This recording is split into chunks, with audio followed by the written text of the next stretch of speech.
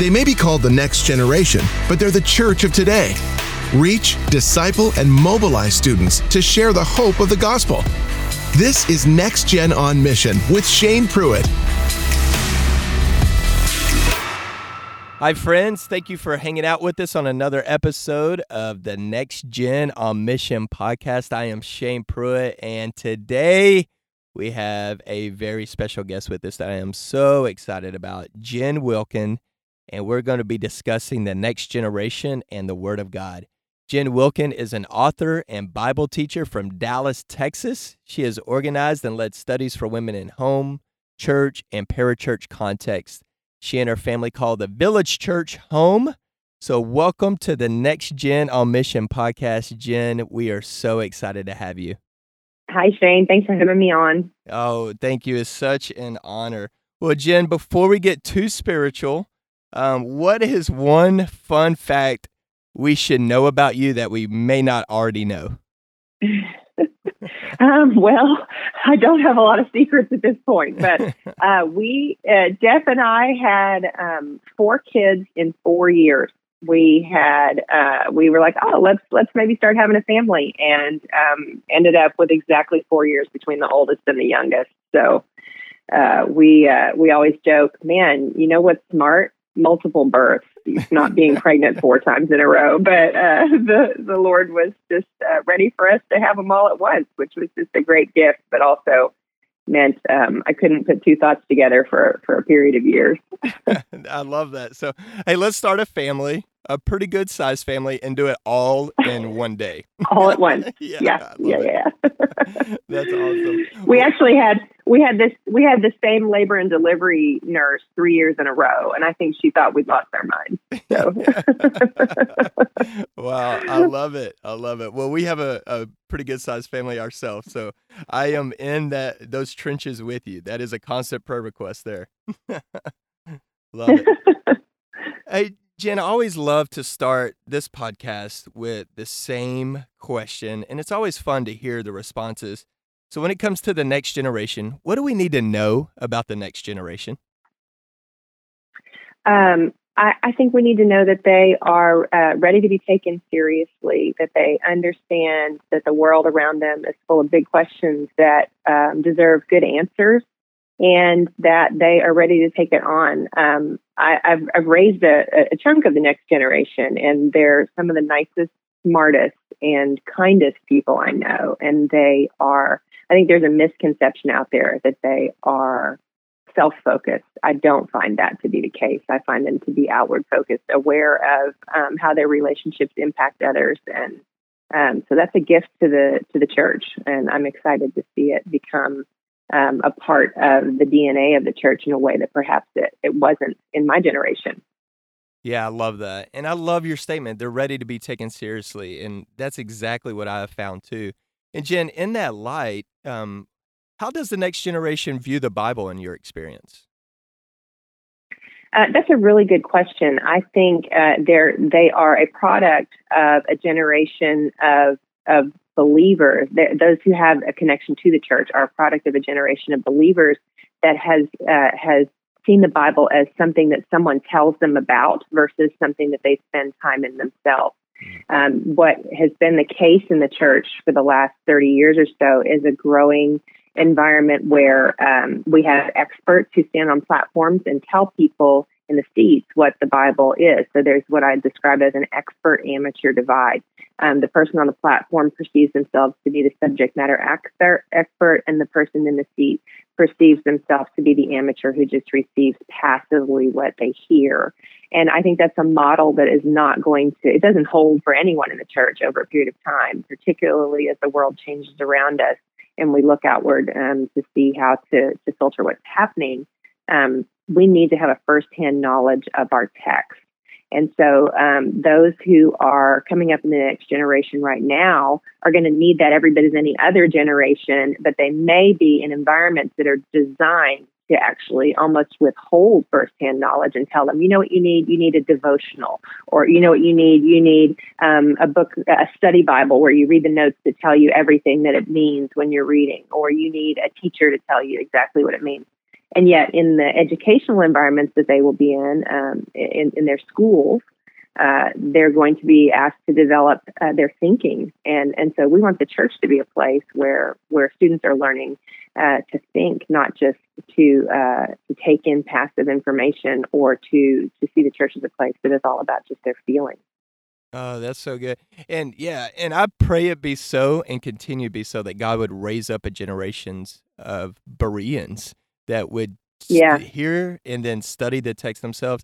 And I agree with you, Jen. And I look over, my context of communicating over the last couple of years, and if there's ever been times where I've been challenged in a good way or even questioned about something I said, it usually comes from college students or high school students. I agree with you. Right. Yeah. On a large scale, do you think they believe the Bible to be the Word of God or just a book or a guidebook? Like, how do they view Scripture itself? I think that those who are in the church are willing to believe that it's the Word of God, but they're entering into the phase of life where that belief is going to be tested. And that's why it's so important that they not just have a sense of what their parents think the Bible is or what their pastor thinks the Bible is. They need to be gaining that firsthand exposure to it so that when they bump into the weird parts or the hard parts, they know they can ask the question, wait, is this the Word of God? Why would the Word of God say this and not that? That when they press it with their thinking, that they can find answers that are not unmeasured, that the church has been asking and answering good, hard questions about this thing we call the Word of God for 2,000 years, and they're not going to come up with a new question. So I think, like most of us, the younger we are, the more likely we are to take someone else's word for it about what the Bible is. But as they enter into middle school, high school, and certainly into those post-high school years where they begin working or go off to college, that's when they begin to have to internalize what they've heard is true about the Bible and find out if it's really going to stick to their ribs. Yeah, I love it. Shifting gears a little bit, when we're teaching the Bible, communicating the Bible, what should we keep in mind while teaching the Word of God to the next generation? I think we should keep in mind that they are not going to be served by a feelings-based approach for the long term. Mm-hmm. And so this is a problem that is pervasive in the church. It's not just in student ministry. It is deep into the core of the way that women have been ministered to for many years. And it's the idea that the Bible is predominantly a book about me and how I should live. It's a roadmap for life. And what they need, what we all need, is to understand the Bible as speaking first of who God is. That its primary purpose is to give us a vision of God high and lifted up that absolutely crushes us. Mm-hmm. The way that it crushes Isaiah, the way that it crushes Peter, and that we would then, in light of that crushing, understand what it means to be someone who bears the image of God and carries forth the mission of God. So it's not just how does the Word of God speak to my plan. It's who is God, who am I in light of who God is, and how then should I live my life. And so when we think about giving students the Bible, we want to give it to them in a way that asks them to ask who is the God of the Bible before they ask, what should I do with this? I love that. And your pastor does that so well, which you being at the Village Church, Matt Chandler. And I just, as you're saying that, I just have that audio image in my head where he's going, "You're not David. You're not David. You're not the one slaying giants." Someone has apparently made that into a coffee mug. Oh, yeah. I have wanted to purchase it. Yeah, I've seen the I've seen a T-shirt where it was like an old cartoon of David, with the sling running towards Goliath, and under it's "You're not David." Love it, Jen. If a student ministry, young adult ministry, tends to lean more towards being an entertainment and fellowship ministry more than a Word of God ministry, what caution would you give them? I would say that there's that age-old adage in ministry of you you keep them with how you caught them. Yeah. The way you catch them is what you keep them with. And if we want students to stay in the church as adults, then they need to be drawn into what the church is like for adults, which is not to say that we should not have really fun student ministry environments. I absolutely think we should. Again, what we're talking about here is making sure that we have the emphases correct in a ministry. But what we don't want is for students to be in the gathering on Sunday, where the word is preached and the saints gather together to share communion and to hear stories of the Lord's work and to see baptisms and all of that. We don't want that to be a letdown. We don't want that to be the place that isn't fun, and which is not to say that you're going to have the same kind or level of fun. You don't want a worship service to be, where you're. What are some of the games that are out there? I remember this is terrible, but I remember one of my youth ministers bought a toilet from the hardware store and filled it with Gatorade and put Twix candy bars in it, and people had to go dunking for Twix. So it was actually hysterically funny, and it wasn't wrong to do it. It wasn't right. It wasn't. I mean, you could, maybe you wouldn't like the image, but it was the kind of thing that was fine to go do on a Sunday afternoon with the youth group. But if that's like the whole draw of your ministry, then you're ultimately setting students up to fail if they don't understand their place in the church as a whole or the purpose of gathering together. We want them to have good relationships, a lot of fun, and we want them to associate those things with being a part of the church of God. And sometimes the adults need to learn a little more of the fun aspect of ministry. But we also don't want to mislead students to think this is what it means to come to church. Yeah. So what role does the Bible play in Next Gen Ministries? There needs to be a serious consideration of how to teach Bible literacy to students. They need to, and so Bible literacy is different than having a devotional. Bible literacy means that we're training students to have a comprehensive knowledge of what the Bible says primarily. It means that we're working on comprehension and then interpretation and application. But usually what we're giving to students, and I would say to adults too, is we're saying, here, let me tell you what it means, and then I'm going to ask you to apply it. We're only asking them to apply. And what they need is to have the comprehension piece that helps them understand how the interpretation was arrived at and whether the application is even suitable for that passage. And so if you think about it, right at the point that they are ramping up in their school experience, what is asked of them and what is expected of them. So their physics teacher is giving them 4 hours of homework a week.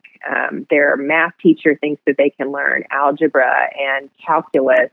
And the church typically is saying to them, you know what, here's your sacred Bible. Give it about 5 minutes a day, 10 minutes a day, and you'll be fine. And so when that is the message that we communicate to students, we're communicating a value to them. You know what is valuable, the thing that you devote the most time and energy to. But here's your Bible. Just glance at it occasionally or see how it makes you feel for today. And so that's a huge injustice we would do to them. And I think it's the reason that you see the reports that come out, like from Lifeway, that say the number one factor that keeps a student in the church after they leave the home is whether or not they were taught the Bible. Yeah, I love that. And in another episode, Jen, we were talking similar topic with J.D. Greear. I'm so glad you said about what you said about what they're learning at school and how they can comprehend at school. They can understand the Bible, and I made a comment, if they can understand pre-cal, they can understand theology. That's right. J.D. Greear replied, if they can order a drink at Starbucks nowadays, they can understand doctrine and theology. And so, yeah, go ahead. Well, there's a church in our community that is asking a lot of the students, and they are asking them to go through a 4-year program in which they learn systematic theology and biblical theology, and they learn about the Bible itself. And that church asks them to come 5 days a week, every single morning. And that church is the Mormon church. Oh, And do you wow. know what I'm not going to Yeah. do? I'm not going to be out discipled by the Mormon church when it comes to our youth. Why do they care more about this than we do? Oh, my goodness. What a great word.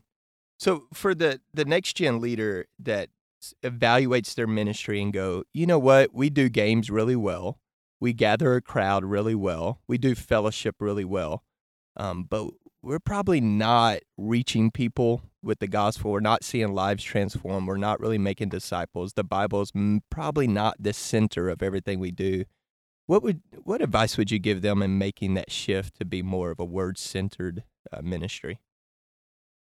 Well, first of all, they're going to need to be a person who truly values and understands why that is important. Like, it can't just be a goal of, like wanting to do their job well. They themselves need to be a person who loves the scriptures, because students can read, authenticity in a heartbeat. And so it needs to be evident in their own life that they love and value and approach the scriptures in a way that is building literacy, and then also yielding the change that the Bible itself reports that it will, that it's living and active, and that it divides us. So they should be a living example of it. They should be recruiting leaders for whom that is the case, and who, even if the leaders may not have the training that they need, but then giving leaders the training to be able to handle the scriptures well with students, and to be able to speak of their own experience of how the word has transformed them.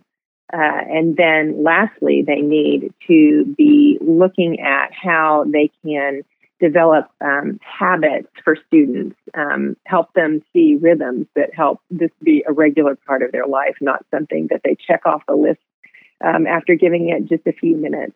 that they begin to realize that there are 66 books in this one book, that if I were to have a system of approaching them, I could get into these in a relatively reasonable amount of time, and begin to ask questions and have good answers from these people who I trust. Yeah. So good. For the young adult, I think a lot of what go ahead.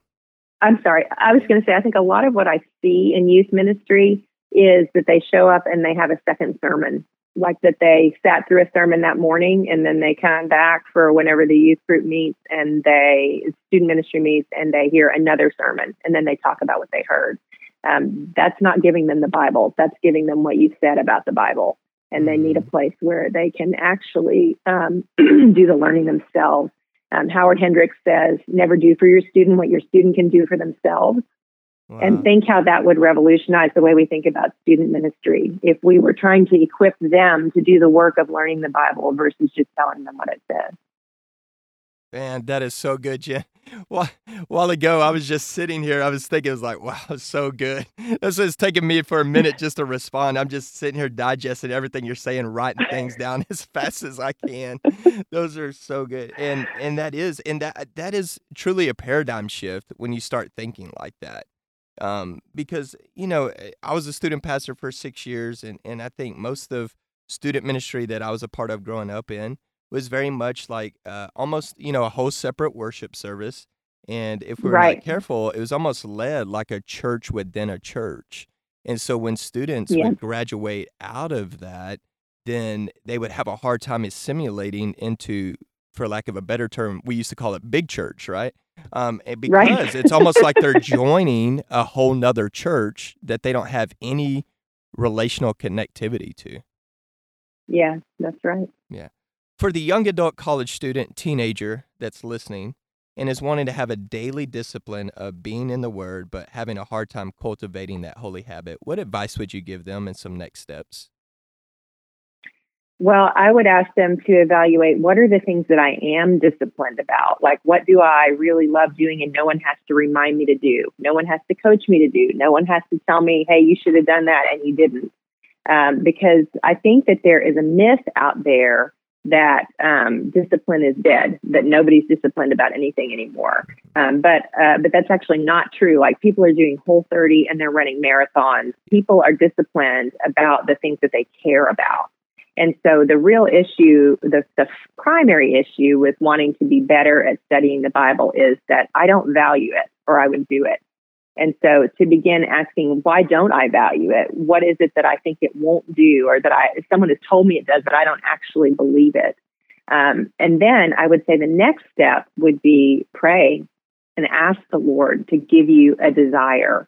It's one thing to know in your head that you should be doing it, but it's another to actually want to. And I remember so distinctly being in college and telling God, I don't want to study the Bible. I think it's boring. It's confusing. I don't know who to reach out to help me. Would you just give me a desire? I need you to make me want to do this. And then it might sound like the next step is to wait for God to give you a desire, but that's never the next step with obedience, right? Like, I still don't have a desire to do my laundry, but I do it anyway because I know I should. Laundry and the Bible are not exactly the same. I do actually think that if you ask the Lord to grant you a desire, that He will give it to you. But often we learn to desire something as we do it. Mm-hmm. And so I would say that a good first step for students is to just back away from looking for, what's the 4-step method, or in my case, I've written on a 5-step method, but what is the method that I should be using? And begin by just reading it. Pick a book of the Bible, start at the beginning and read to the end. And then when you're done, go back and do that again. Read the same book again and give yourself multiple readings of the same book. Think of it like the way that the first time you read Shakespeare in a literature class, you have a really hard time following the language or the meaning. But the more time you spend with it, the more you begin to just grasp what is said. And that's the first piece that students are missing. And then they need a good relationship with someone who's further along than they are, who can help guide them in learning how to interpret and to apply. Yeah, definitely. Jen, what's your go-to book as the first one? Like, so when, whether it's a new believer or someone says, you know what, I want to create this daily discipline, what is your go-to book that you send them to? Because I always found people usually say John, but the Gospel of John starts pretty heavy in chapter 1, And so what is your go-to kind of first book that you send people to? I send them to the book of James because it's 5 chapters long. And it's wisdom literature. And so that whole question of what should I do?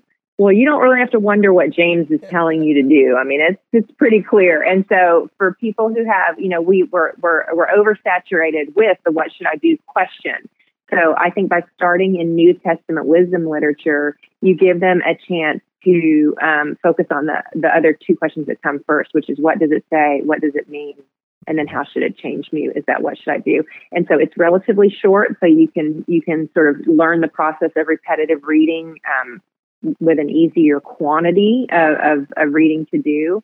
And I just always urge, like my method is get your study Bible put away once you've read the contextual information, the who wrote it, when was it written, and who was it written to, all of the things that they might read in a literature class. Like if students would just recapture the method of building literacy that they were taught in an English class and apply it to the Bible, it would give them a big head start on getting into the Bible. Like I always want to give people permission to treat the Bible as a book. It's more than a book, but it is certainly a book. So ask those basic questions and then start the repetitive reading and make notes. Like, what am I seeing? What is James saying is true about God? Like, why does he tell us to be steadfast?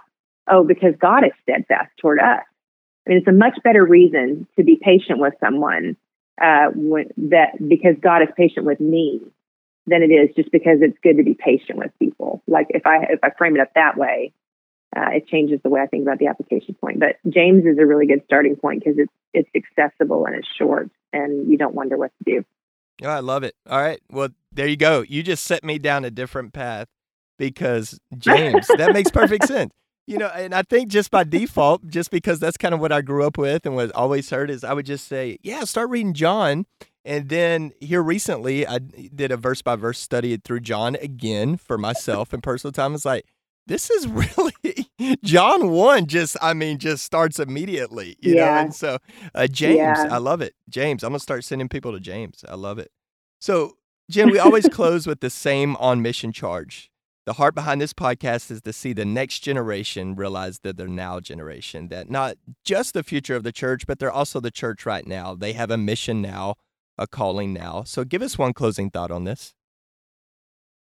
Yeah, I mean, the beauty of it is their calling is the same as it is for the rest of the church. It is to follow the Great Commandment and the Great Commission. So their call is to love God with heart, soul, mind, and strength, and then love their neighbor as they love themselves. And so, it's an interesting time of life. When you're a student, you're learning how to love yourself properly.